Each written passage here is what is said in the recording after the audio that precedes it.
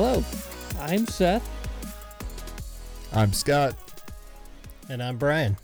and we are track walking. Tonight we have another guest, Brian DeFries. I could introduce Brian DeFries for like half an hour and not let him talk because I know most of his good stories already. But Brian, how about you introduce yourself and I'll tell you when you're doing it wrong. Hi, Brian. Hello. How's it going? That sounds like a good plan. Since I've been on many adventures with you both, and I'm sure we've shared many experiences that I will talk about. But yep, I've known Seth since we rallycrossed back in the day down here. I'm in Austin, Texas, and I used to get mad at Seth and his co-driver Zachary Sober when they would drive their Mazda 2 on rails, and I was like, man, I really wish I could be as fast as those guys someday. But that led to Seth and I taking a trip to the Nationals in my Civic, and then down the road we took that Civic to One Lap and met up with Scott and have been friends with him ever since. And now Scott and I are running GLTC together, and I'm still in that same Civic for all three of those different types of motorsports. I'm not sure many people have ever said that they wished they could be as fast as a Mazda 2. During the time, it was really fascinating because Brian was learning to drive, and every event he got closer to me. Like every single event, it was the gap between me beating him shrank and shrank and shrank right up until the last event. When you were like less than a second cumulative behind me or something, and then I killed the car, and you were never able to beat me in the car. So that was kind of fantastic. It's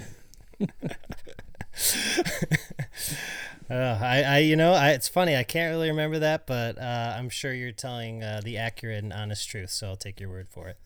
That's the only kind of truth that I know.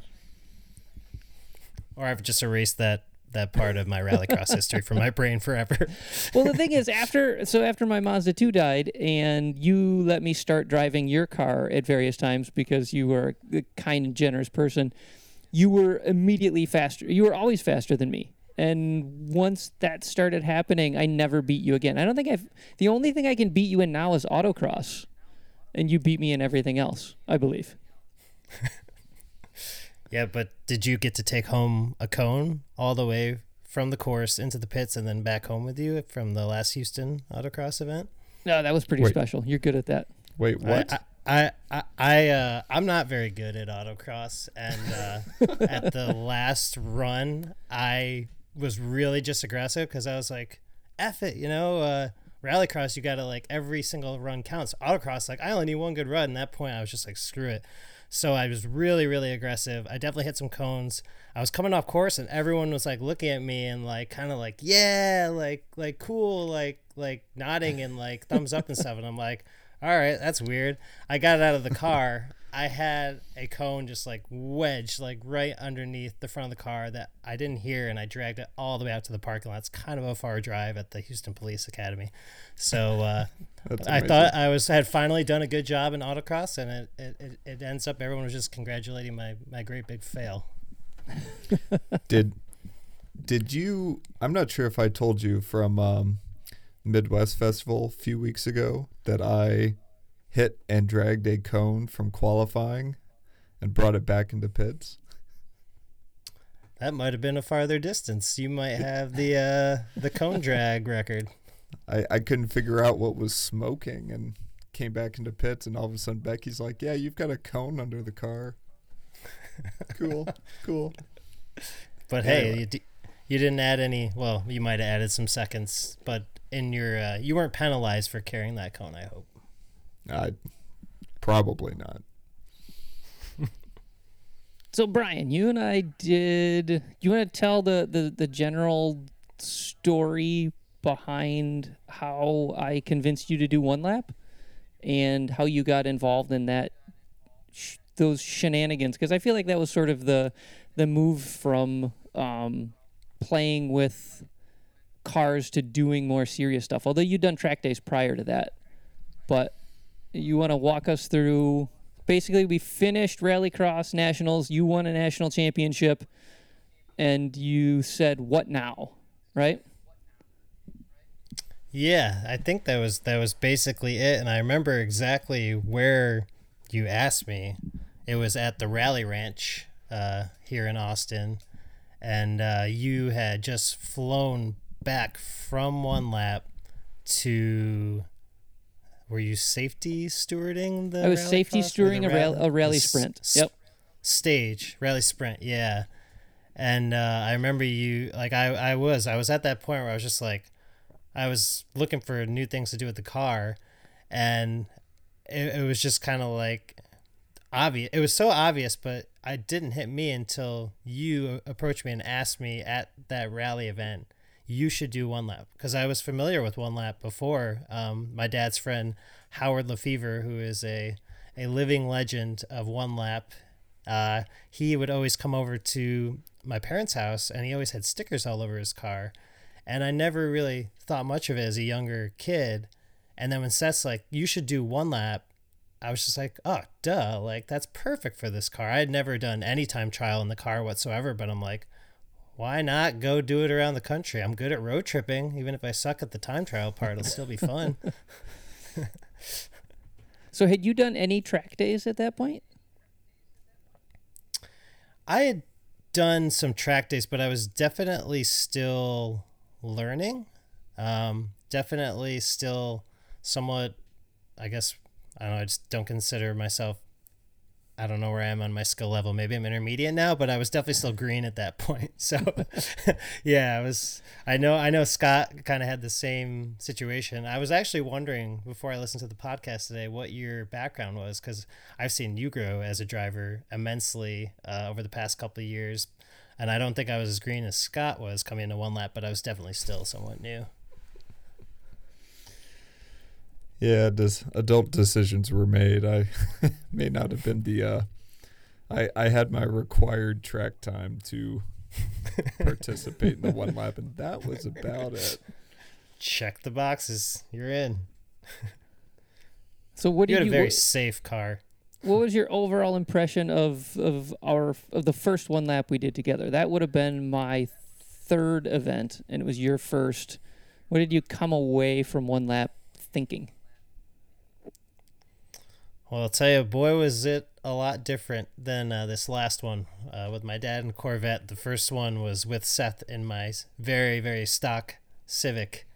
And I just came away thinking that I hope my gut recovers from this week of absolute fast food, just total disgusting diet. I hope my body... I couldn't tell if when we got back if I was so tired for the week after because of the lack of sleep or because Seth made me eat McDonald's and Burger King like 3 times a day. I wasn't sure. And I tried to make it healthy. I tried to do like the Atkins thing, and I don't think that helped at all. No, it didn't. It was pretty spectacular. I think we didn't we hit like 13 separate fast food chains in that week, some ridiculous number. We were finally like, an A&W, we'll go there because we haven't gone to an A&W yet, and we hit all of them. It was pretty fantastic. I don't know, you and I have different ideas about how awesome that was, I think. Well, I enjoyed it, and I do look at it as an accomplishment. I have vegan friends that might not be my friend anymore on Instagram because I posted all of them in a single post. But I'll never forget that. And I did take a picture of the car in front of every single one as proof. So nice. It was good times either way. So we got done with the first year, and on our way... hold on. Slow down.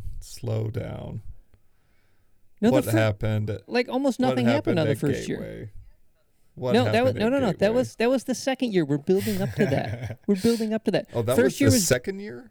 Yeah. First year was basically uneventful. We drove, the Civic was... I'm jumping ahead. You are jumping ahead. You're ruining it, Scott.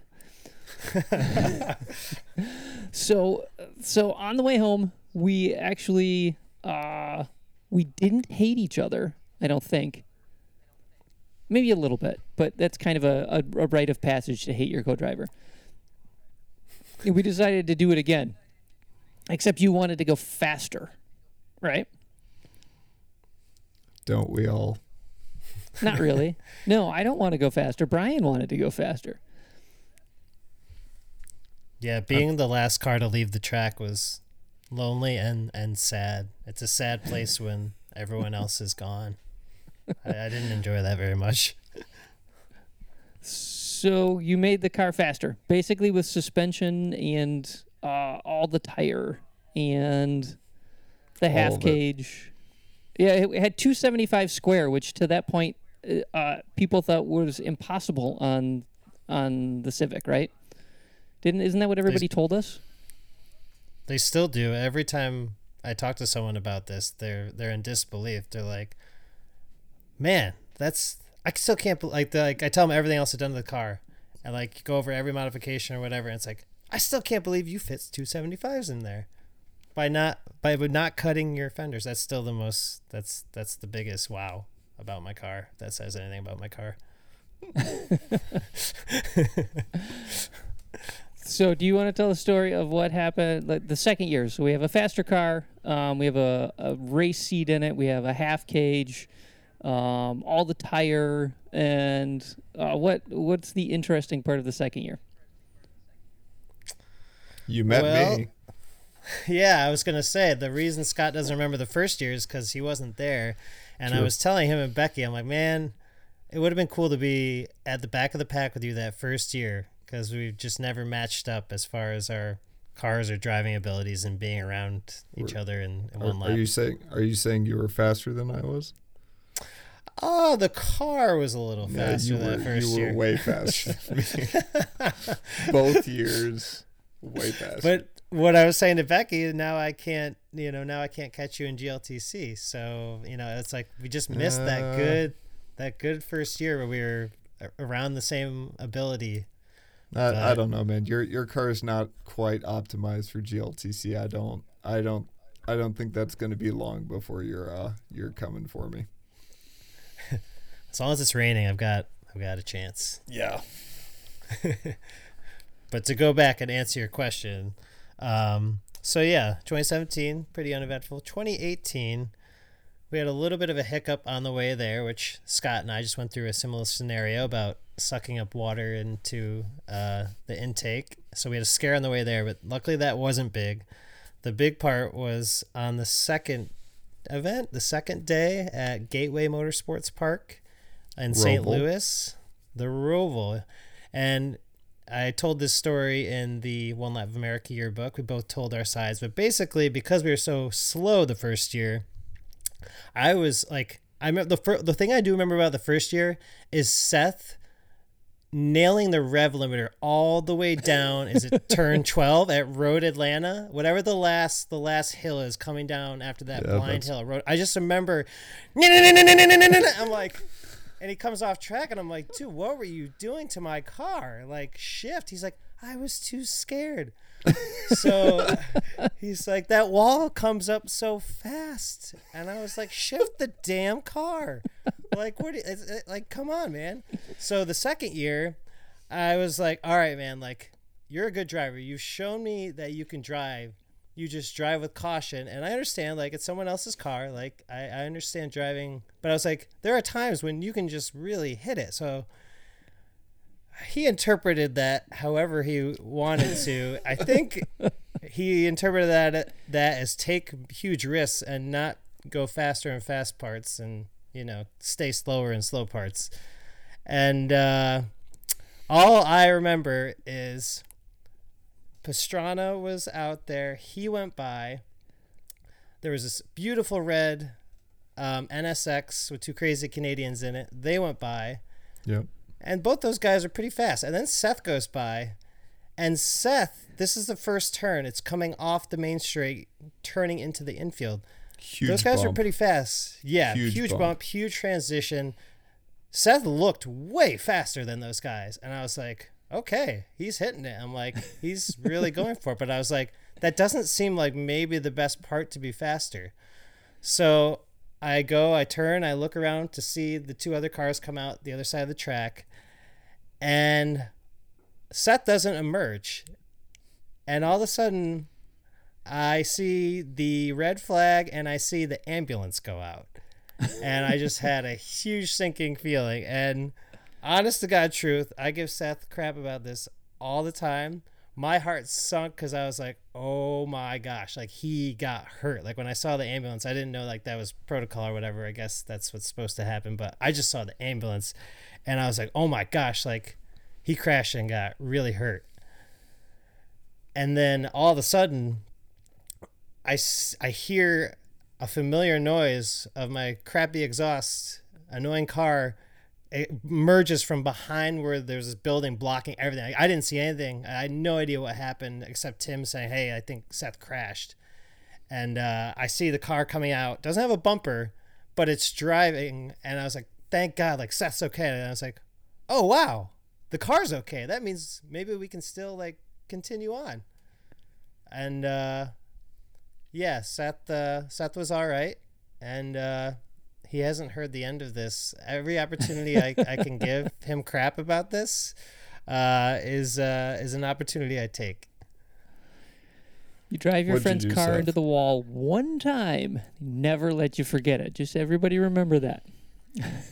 But I remember the two of you really complaining and really just very sad that your AC wasn't going to be working that day. And I remember just feeling really sorry for the two of you.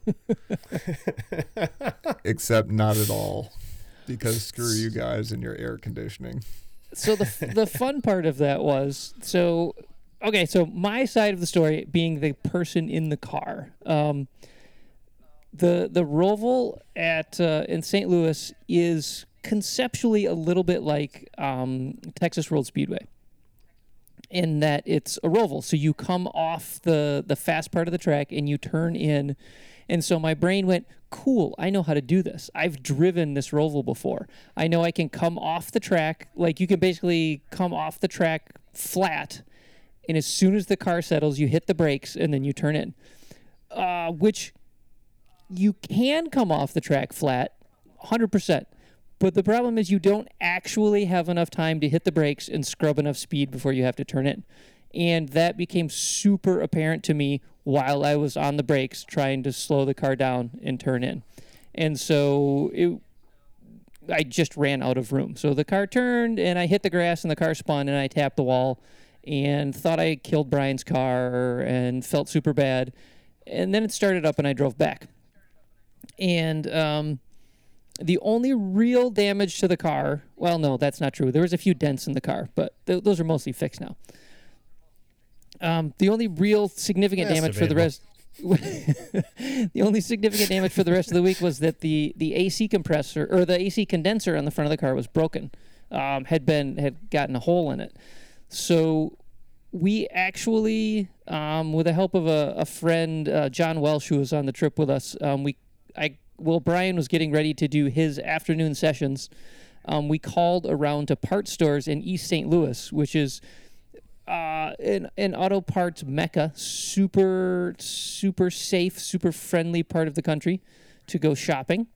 If you're ever in East St. Louis, ignore all the bars on the windows. Those don't mean anything. And so because Brian was smart and drove a Civic, of course, the parts were available. So we actually, during the afternoon session, drove out of the track, bought a new AC condenser, threw it in the back seat of the car, and then the next day at the track in Colorado, was that the next day?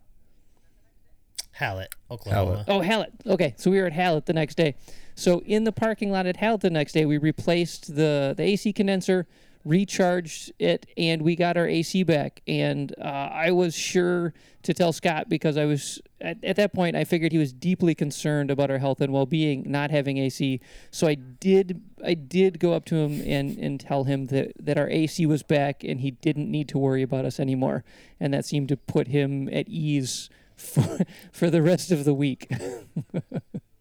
I think you mispronounced disgruntled, but yes, I was glad for you guys. I've seen Scott's warm up before GLTC races, I can assure you that him being at peace with the fact that we had AC, I bet you that took a few seconds off his lap times for the rest of the week at one lap. Just knowing that in his brain as he's going out on track, I'm sure it had a huge effect. Anything that calms me down, baby. So one lap, and then the next year you ditch Seth, but for your dad, which I personally just think is cool. My father and I were supposed to do the one lap in 2000 and I'm gonna get this wrong. I want to say 2002, in one of the country's first neon SRT4s, and we Chrysler didn't get us the car in time, so we had to scrub that, and he died, a few years ago, so he and I weren't able to do it. So anytime anybody does the one lap with their dad, kind of gives me the warm fuzzies. But yeah, you and your dad took his Corvette out last year. Yeah, well, the story behind that is when Seth said you should do one lap, he said, but not with me, with your dad. He's like, you need to do this with your dad. He's like, it's a bonding experience, and that's just the way you should go about it. So I asked my dad, and he's like, I've heard the stories from Howard. He's like, you guys are crazy. He's like, you're literally like crazy. He's like, I would never consider doing that.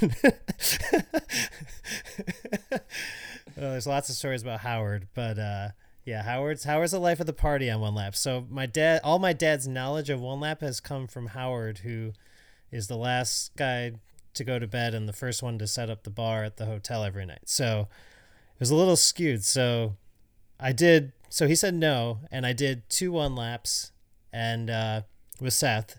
And Seth, as soon as I asked Seth, of course Seth was ready to go and take my dad's spot. But to his credit, by the 3rd year, my dad had seen how much fun Seth and I were having, and that I was having fun with Howard and the whole rest of the circus. He finally came around and decided to participate. So I don't think I asked him. I don't know if we ever talked about taking my Civic. He has a C6 Corvette, and I think it was just kind of a natural decision there without much discussion that we were going to take that. So not only did I finally get to drive a fast car, I've driven very, very few high horsepower cars on track, but I got to do it with my dad, and that was just like the best bonding experience. Like, there's a lot of cool things you can do with your parents, but it's hard to think of anything that is as good as a week on the road and at racetracks with your parent. It's pretty awesome thing to do.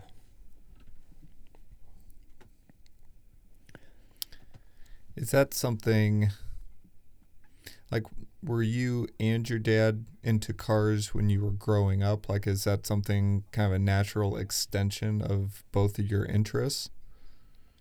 Yeah, so I definitely got the bug from him. He always had cool cars growing up, and we spent time every single fall going to Watkins Glen. I grew up in Syracuse, and we went to Watkins Glen for the vintage races every single fall. So and we'd watch races together at home. We'd watch the Indy 500 every single year, and I had seen him do track days, and I finally got a car that was capable of being on track, the Civic that I have now.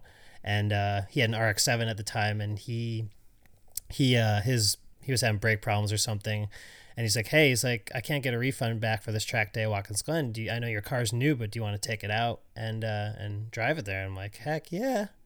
So that's what got me going down the whole rabbit hole of everything. But yeah, it was definitely him and his interests and his passion for all of it.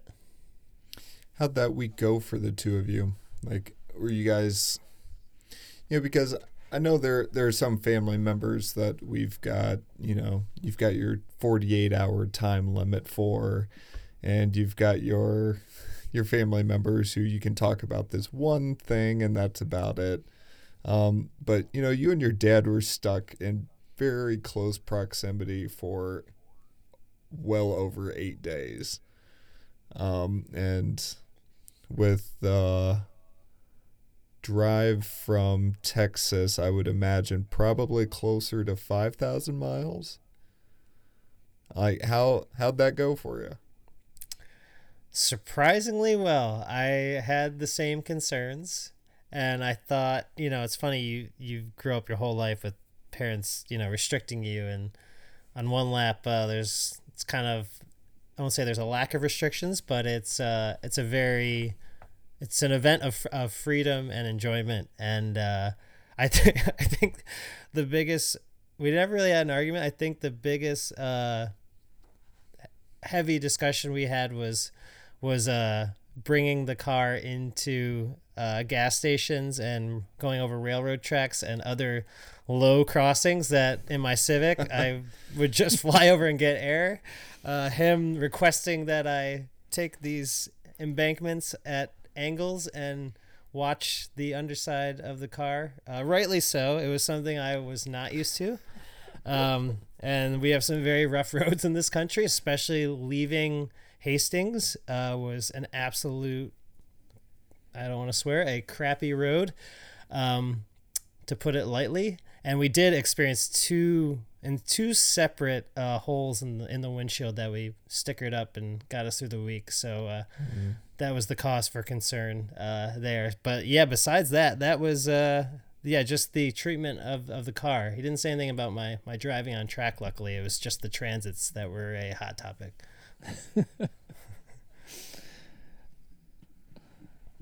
So I feel like, so the other thing when I've talked to your dad, because that's the fun thing, is your dad, so now your dad and I have this bond where we've both done one lap with you, and we talk crap about you when you're not around.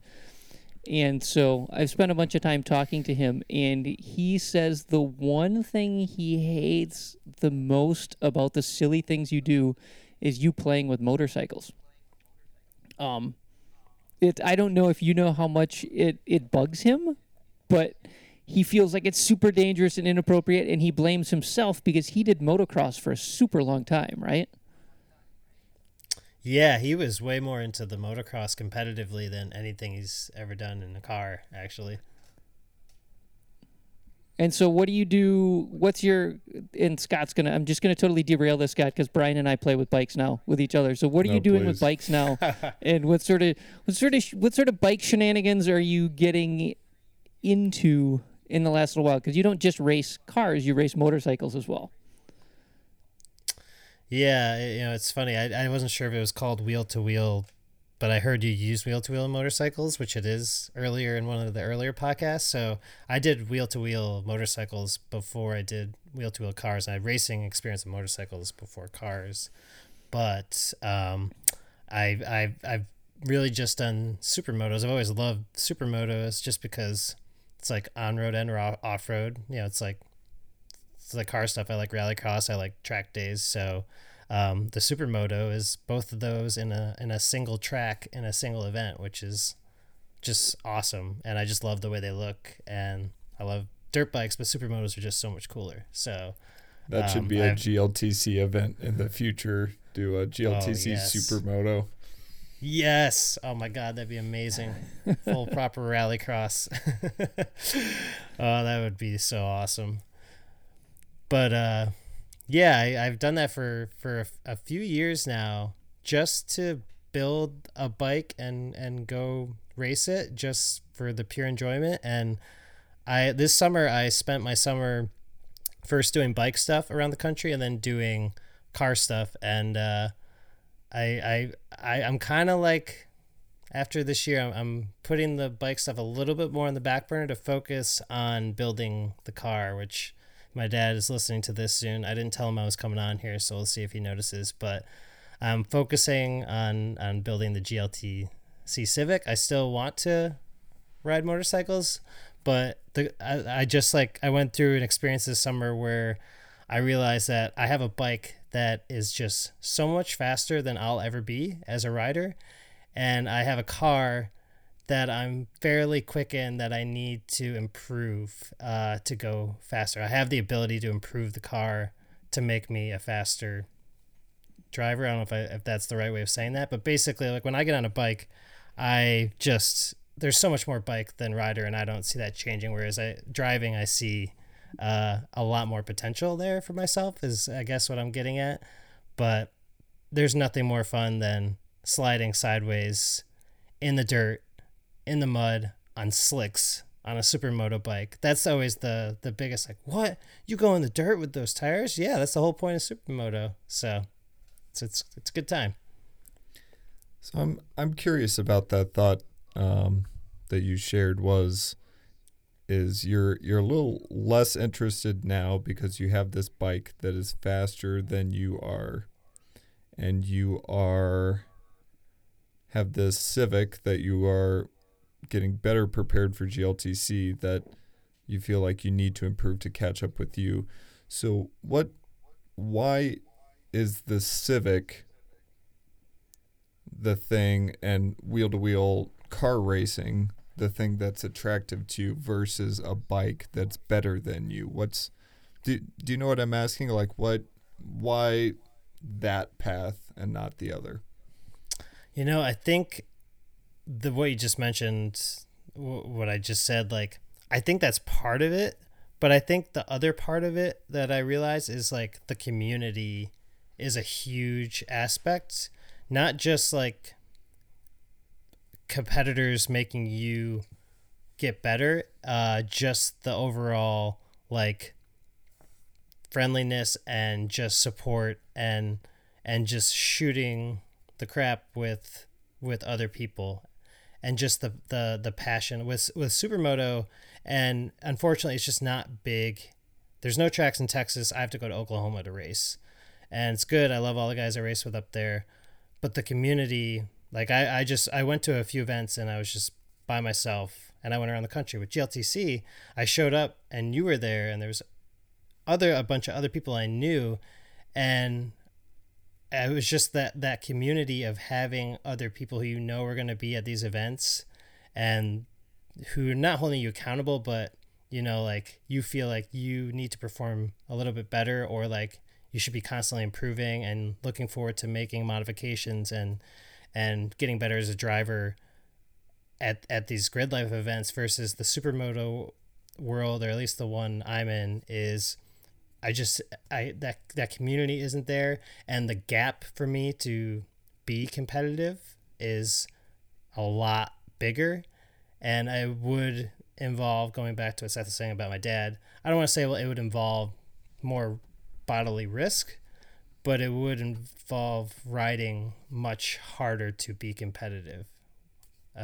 So the incentive with cars is there's a cage around you, and I can really push it without hopefully getting my body into as much harm as I can on a motorcycle. But yeah, I just see the gap to better results smaller with cars than motorcycles, I guess. I agree. Your supermoto bike is horrifying. I've watched you ride that at the kart track when you've come and ridden with us, and the difference between the bikes I ride, which have about 8.5 horsepower, and your bike, which has 45-ish, 48-ish, something like that. The difference in how those bikes ride is just utterly terrifying. So I am scared of your motorcycle, and I don't want to ride it at all.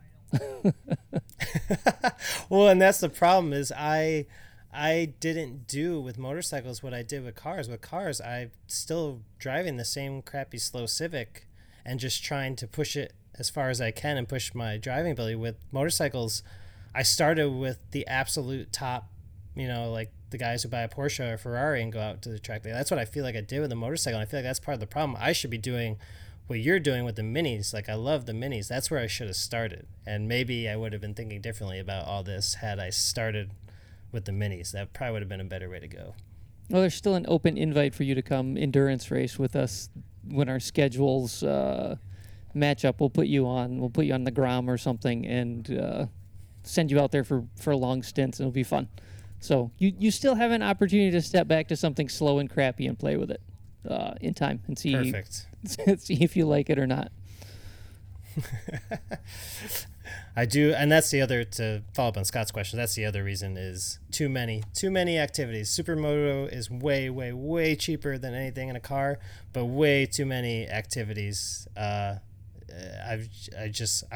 One summer I do want to do as many as I can, like do a motorcycle race, do a mini GP, do a go-kart race, like do everything in one summer or 1 year. That'd be cool. But I want to actually hone in and get good, a little bit better at something versus just trying to do everything as well. So that's another reason. So what's the reward there, or what's the? I'm just interested in that distinction. Like, instead of trying to do a little bit of everything, focusing in on one thing and trying to do it, trying to hone the craft a little bit more. Why does that seem to draw you in? It just focuses you on the little things.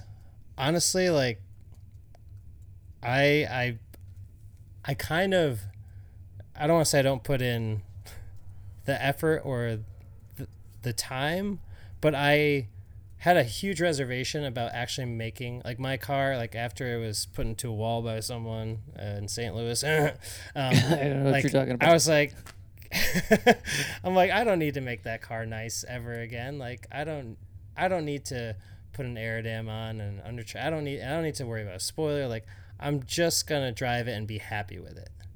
And after my first 2-3 races in GLTC, I quickly realized that half of, at least wheel-to-wheel racing with tight restrictions, is half of the game is building that car and making those adjustments and getting into the engineering side of your build. It's about the build. It's not just about the driving.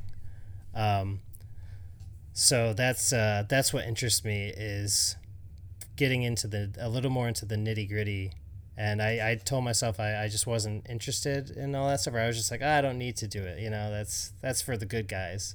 And now I'm actually interested enough, with help, to start making those modifications. I don't want to get rid of my radio and my air conditioning and go that far. That's just crazy talk. Yeah, that's nuts.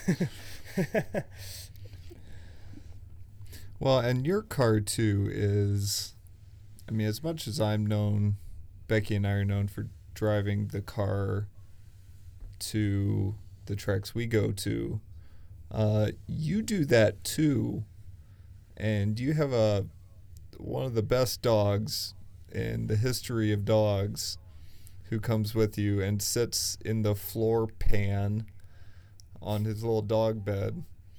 And I've seen pictures of you and the dog sleeping in the race car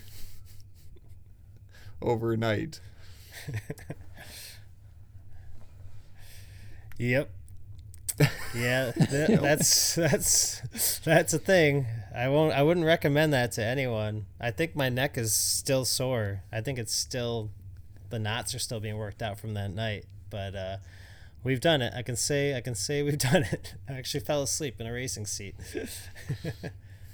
Yeah, I don't know how I can barely sleep in a car, period. But yeah, you've taken this car all over the place. You've driven it across the country, competed in wheel-to-wheel stuff, camped in it, used it as a hauler for months, and it used to be a rally car. I'm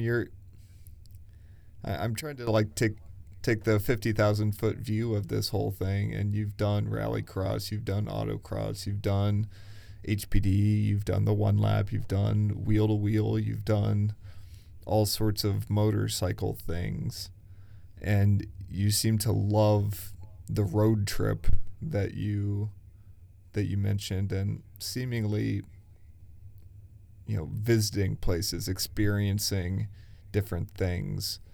How do those two things, you think, interact with you? I mean, would you say that you're I don't want to say an experience junkie, but I'm not quite sure how to phrase that. But how does that side of you and the whole racing aspect cross over? Yeah, it's a good question. Because I had done Watkins Glen, but then there was like a large gap before my next track event before I moved to Texas. And during that time, I was taking some crazy road trips. I went around the country. I did like a 12,000 mile 2-month road trip starting and ending in New York. And then once I moved to Texas, I did all the way up to New York and did Route 66 and back to Texas. And I just spent a lot of time in the car, and that has always been a passion. Before I owned the car was road trips and the adventure and the exploration part of that. So when I did One Lap and it combined the racing aspect with the road trip, to take away the road trip part of it was kind of taking away the fun. And obviously there's a huge risk, and I heard you guys get into it a little bit in one of the previous podcasts, but that is part of the experience for me, is driving your race car to the track and racing and then going home. Like, to take away the driving part, the road trip part, even if it's trailered, it just that's part of it for me. And like you said, like, I like exploring the places I go to. I like taking the back roads. I like camping and you know, just kind of taking the untraditional approach to your normal interstate drive. So I think that's what keeps me doing both, is the full experience. Yeah, so the One Lap is almost like the perfect apex of experience and racing for you then. Yeah, that's why I said it seems so obvious, and it wasn't until Seth physically said it to my face that I was like, oh, you're right, duh. That's it. It was obvious to me that that's what you should do next. So is it a little bit of the, like, is the, I don't want to even say the danger, but the unexpected aspect of it and kind of the potential for things to go wrong, is that part of like what makes it alluring for you? Because you said, you know, driving your race car to the track is not the smartest thing ever.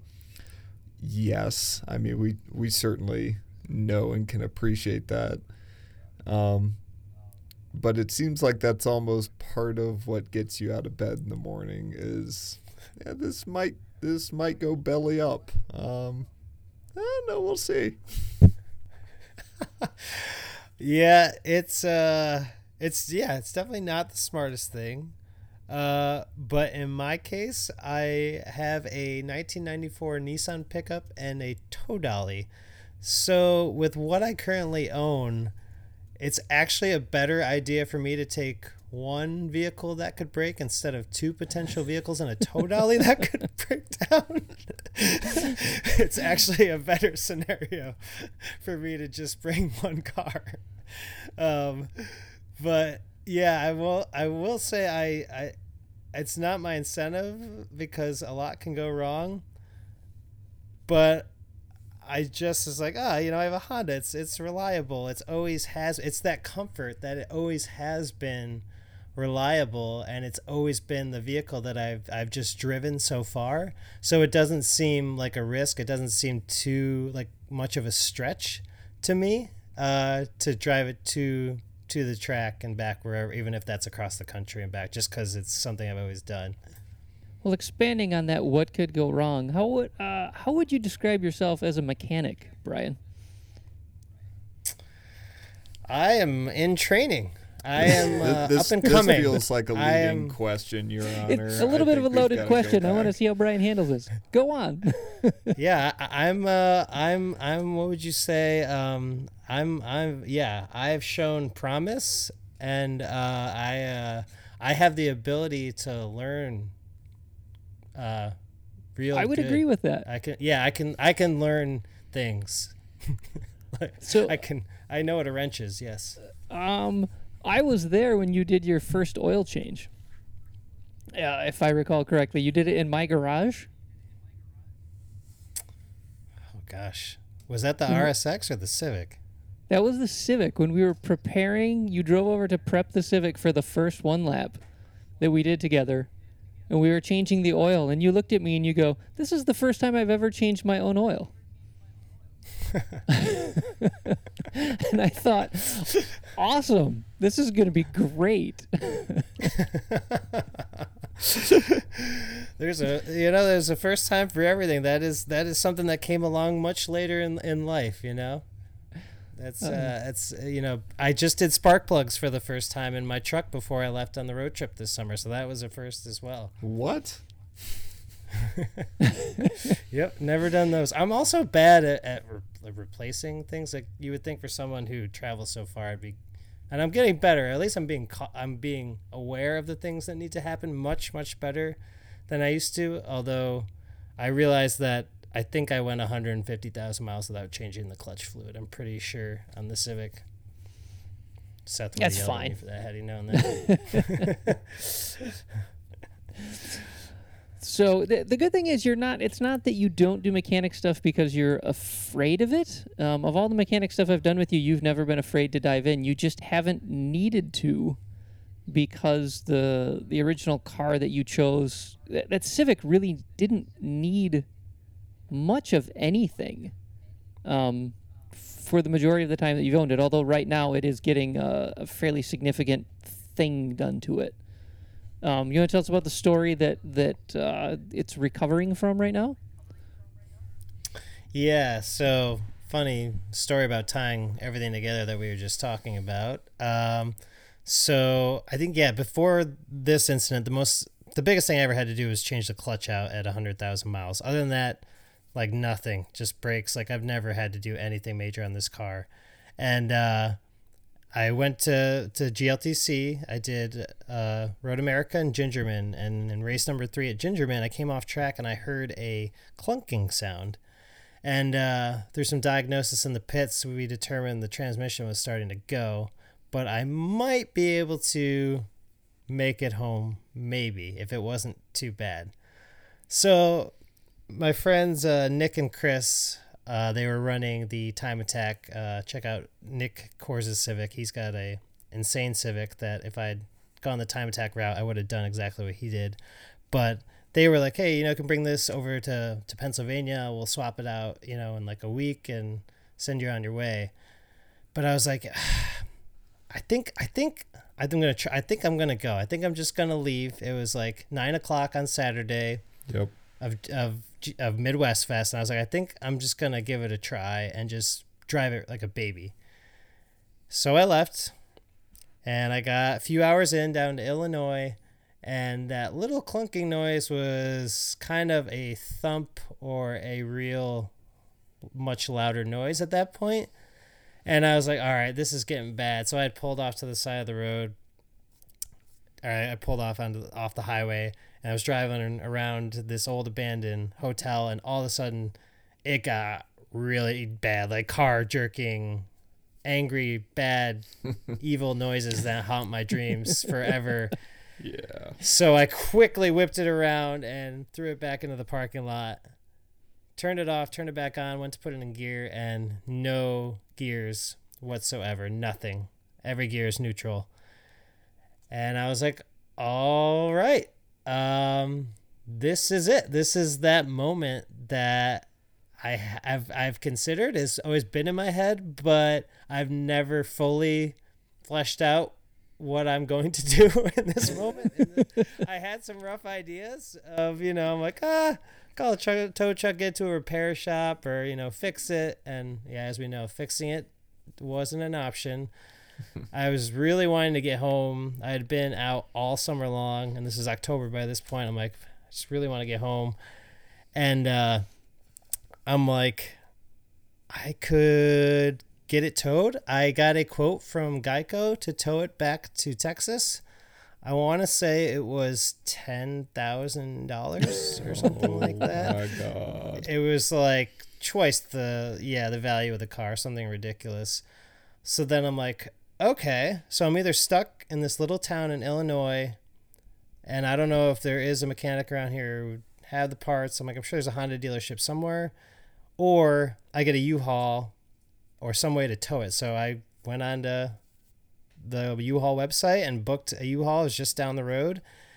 That night, I slept in the car, as we were talking about, with the dog, and it was really, really cold, and it was a good thing I ordered that extra blanket that I had sent to Scott's house, because I didn't realize how cold Midwest Fest was going to be, because that kept me and the dog warm in the car that night. And I got a tow down to the U-Haul, and I said I was moving to Texas on the U-Haul form, and I got a nice little box truck, and they were out of tow dollies, so they upgraded me to the trailer for free.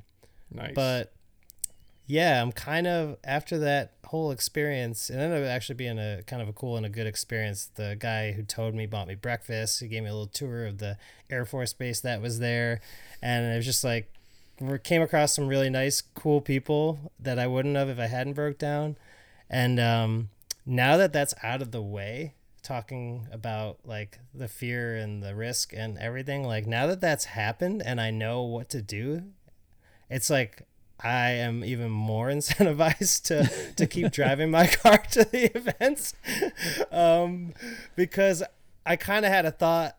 And I heard Scott talking about it on one of the other podcasts of like, all right, it's getting time to trailer it, and, it's getting time to make that decision. And after this experience, I'm like, at least for the next season, I think I'm still going to drive it, since I just know what happens now. There's no question mark. There's no fear anymore. It's like, all right, if and when I break down again, the next thing to go would be the engine, or, a collision on track or something like that. It's like, now I know how to handle it. And the lesson I learned is I could have stayed and partied with all the cool kids, at Grid Life on Saturday night and had the U-Haul brought to the track, or picked them up and brought it there. But yeah.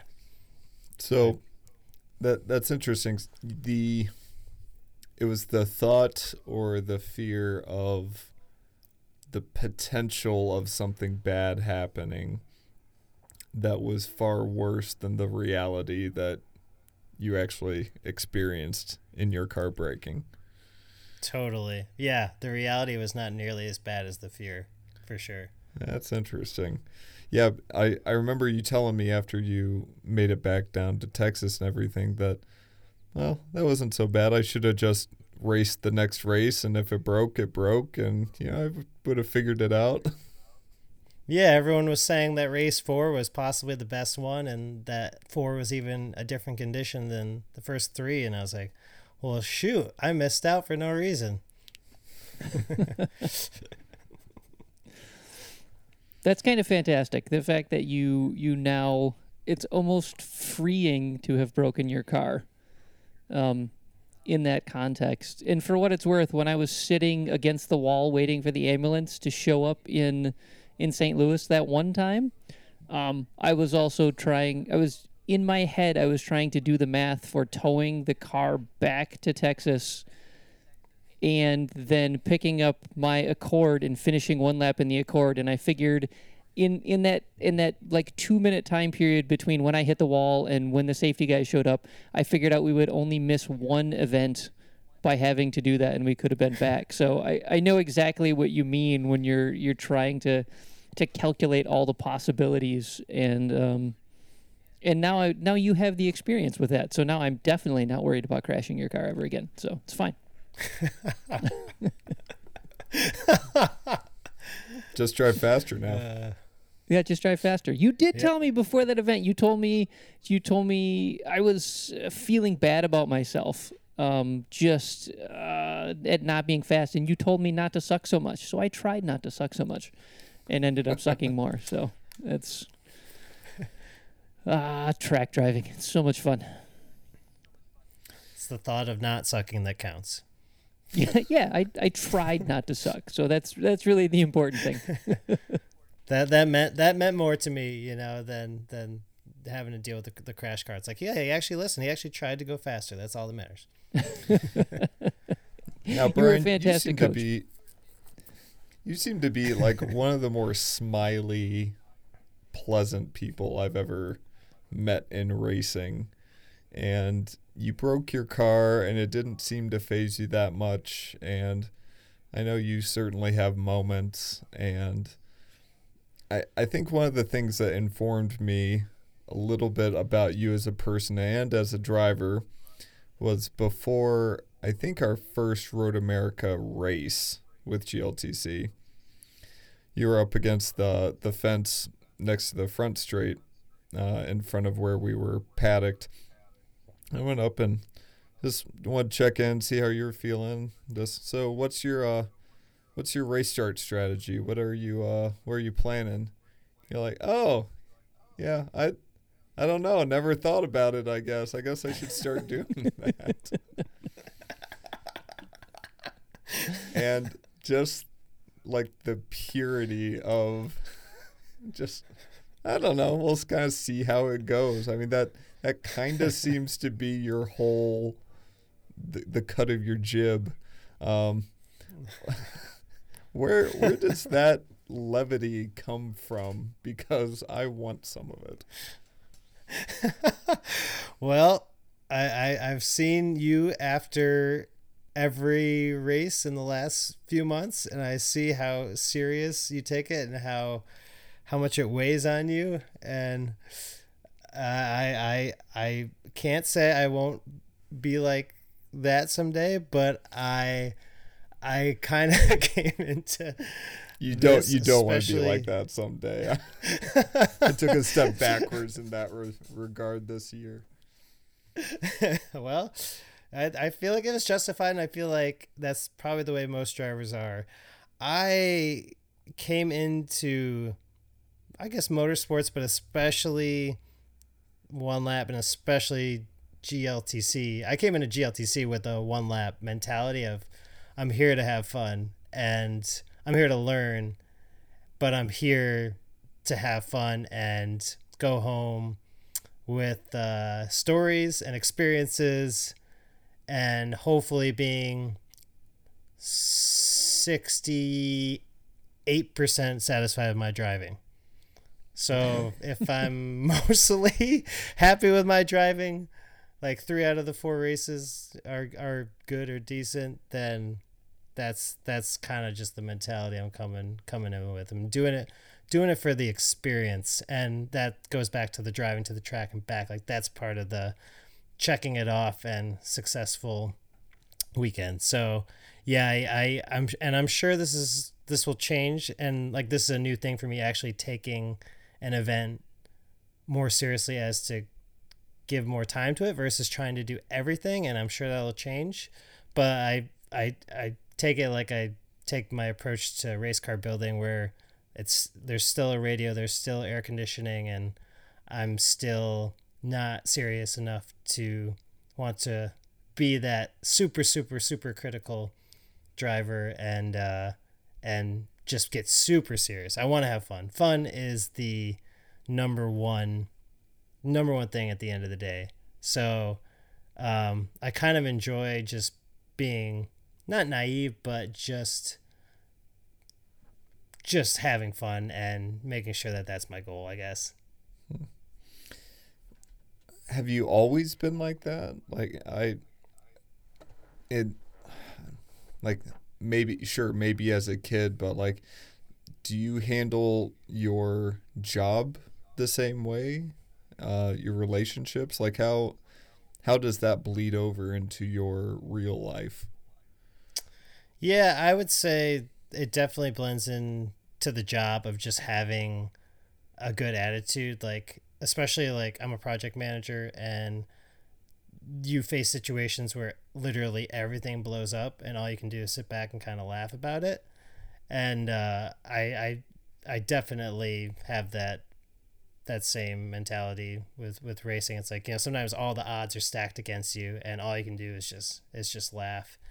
And another aspect of it, I would say the one time I became serious about winning something was Rallycross. When Seth and I went to Nebraska that one year, and the amount of focus and mental stamina and determination it takes to be the best and to win, it's not a turnoff to me. It's just, I never want that.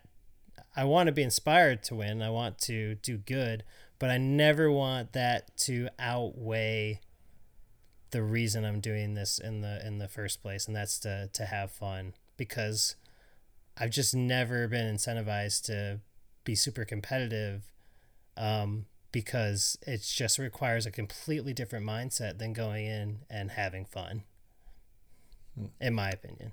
I remember after that event discussing if you wanted to do it again, and you sort of said something along the lines of to work that hard to achieve exactly the same thing didn't have any appeal to you. You'd already gone there, and you tried hard, and you'd won, and to do that again, you weren't breaking any new ground, and so you didn't want to do it again. And it took me a while to wrap my head around that. I was like, you could be a repeat national champion. You're like, I don't want to. So. Yeah, it was kind of like, I had dedicated my time and focus, and I had won. I like checked off the winning part of it and did all the prerequisites to get there. It's like, all right, I stuck to something long enough and put in enough time and effort and was successful. And now I would rather just go out and enjoy and have fun. It very much makes you worth hanging out with. So that's one of the reasons I keep calling you and being like, hey, Brian, we should go do something else. So, yeah, and there's certainly a part of the group of us that are a decade older than you and very happily married that go, I wonder if maybe if I had stayed single, if I would be like Brian and I would just race all the things all the time. The case for being single. Yeah, I definitely would not have my hand in so many different areas of racing had I had a kid or be in a relationship, I'm sure, unless if you're one of those lucky guys or your girlfriend's out there doing it with you. That looks like a pretty awesome setup as well.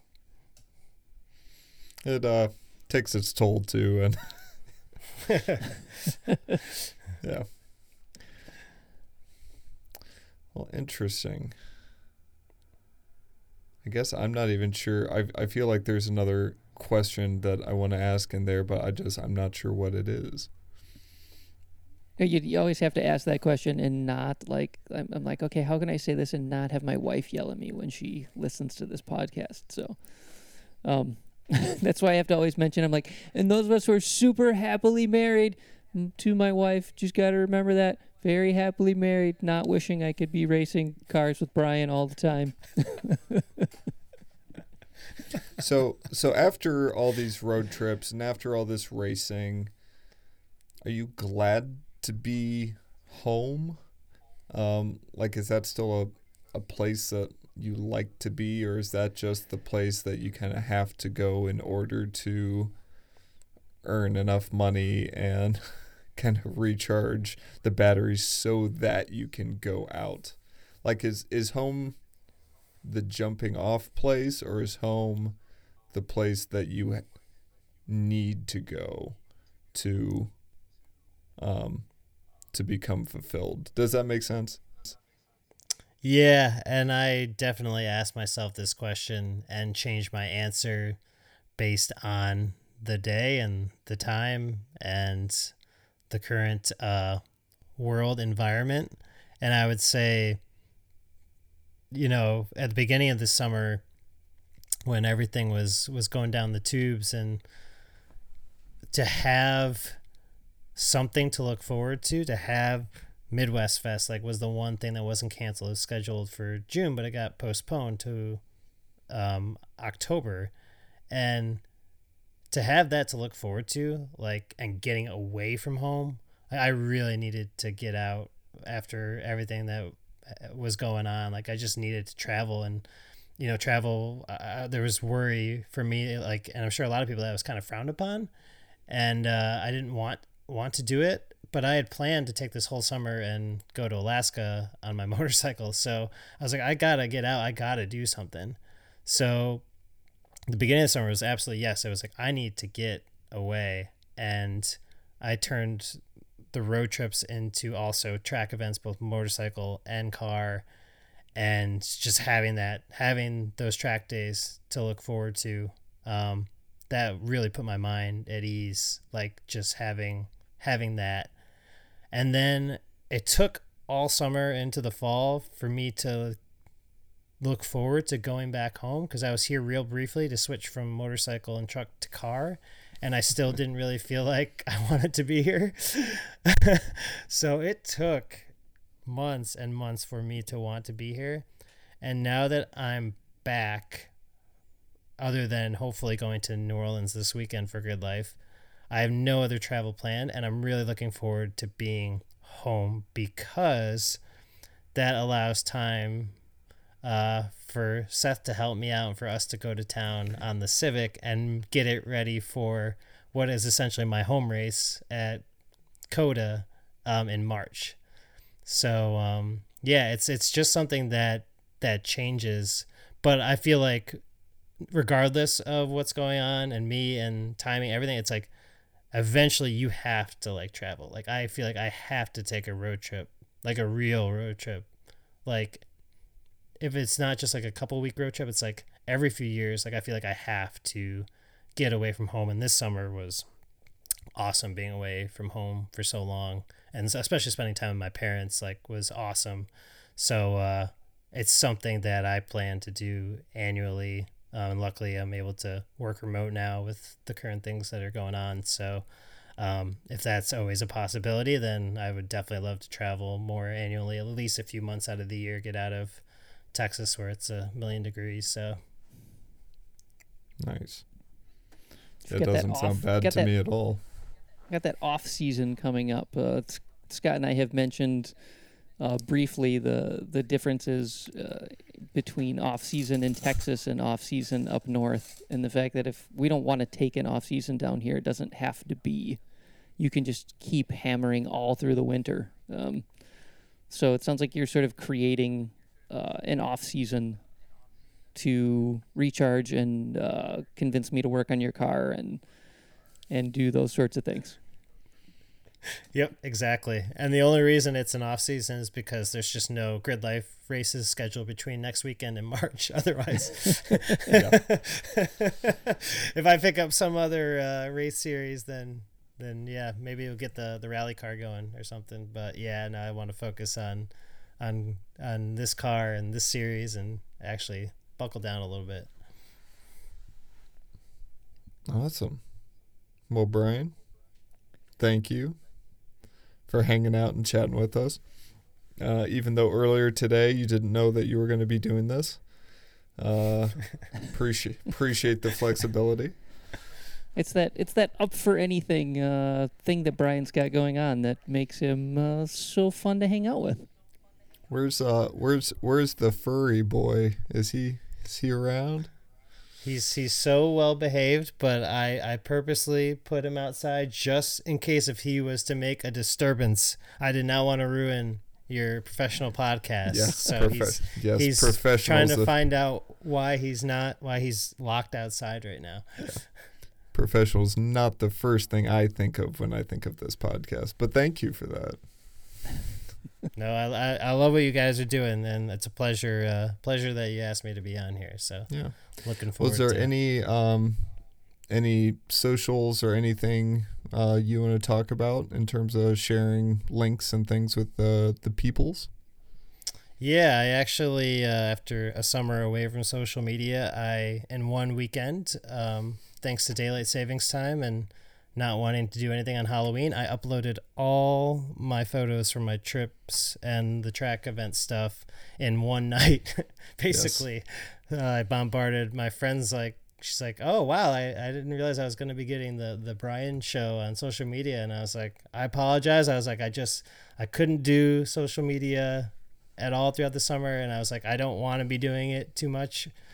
And I was like, if I just put it all out right now, then it's done. It's done. So yeah, it's all on my Instagram, and that's at DeFreeze, my last name. Yeah. Yeah. All of a sudden that night, all I saw was you, your face, and your dog's happy face. Yeah, luckily he ends up liking being in both the truck, but more importantly, the car. He seems to have a smile on, and I hope we haven't ruined his hearing yet. Seth and I installed a little $15 Amazon silencer, so hopefully he can he doesn't mind being on the floor of the car too much. So, but he's Sure. I get part of it from the dog too. He's always happy. He's always stoked. If I open the door to either one, he's like jumping right in, and I'm like, we're going to the vet. He doesn't care. So that's the mentality I try to take with myself as well. Good. Well, Brian, thank you again. Appreciate it. And for all three of us here at Track Walking, I'm Scott. I'm Seth. And I'm Brian. Thanks a lot for listening, and we'll talk to you next week.